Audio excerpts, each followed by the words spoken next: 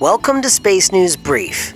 You can find us on Twitter at Space News Brief or online at bluehelmco.com. We have liftoff. Today is Monday, November 16th, and these are your top space news headlines.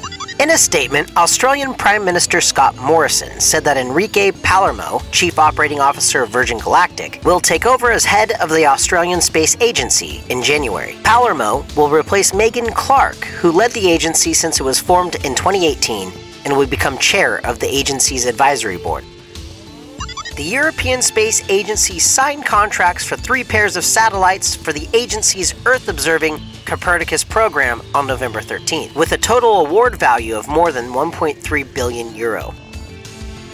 Virgin Galactic is postponing a test flight of its Spaceship Two suborbital vehicle that was scheduled for this week after the state of New Mexico reinstated a stay-at-home order in response to a surge of COVID-19 cases.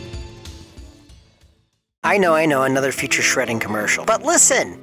We offer residential and commercial contactless on-site shredding. We offer purge and customized reoccurring shredding pickups. If you live in the Southern California area, pick up the phone and give us a call at 562-426-0557. This holiday season is the perfect time to purge. Get rid of those documents, feel better about yourself, and know that everything's taken care of and shredded right on site and recycled. Listen, your privacy is our future. So go to our website at futureshredding.com.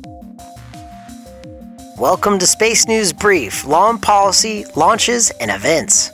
The United States Marine Corps activated a new unit called Marine Corps Forces Space Command as a subordinate organization to the U.S. Space Command. The service announced November 13th. Major General Matthew Glavy will be dual-hatted as the commander of Marine Corps Forces Cyberspace Command and Marine Corps Forces Space Command.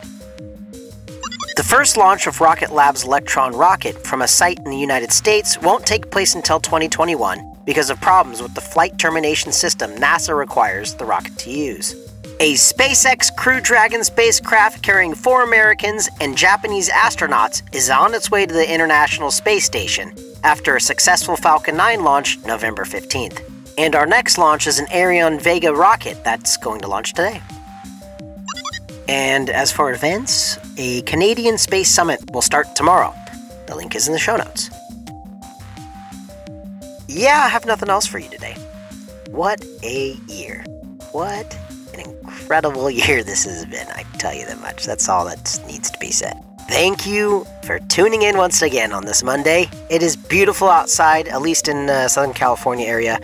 It is gorgeous. The drive I had into work this morning was just breathtaking, really. That's why we live in California. I hope all is well. I hope everyone that's listening to this will please tell just one person about it. Subscribe, rate, and review. It does us wonders.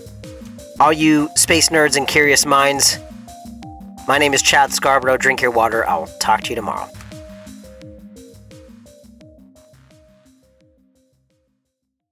S&B is a space news aggregate that takes all the daily top space news headlines and presents them in a daily podcast. For transparency purposes, we list every story we cover in the show notes. We do not claim to write or own any of these stories.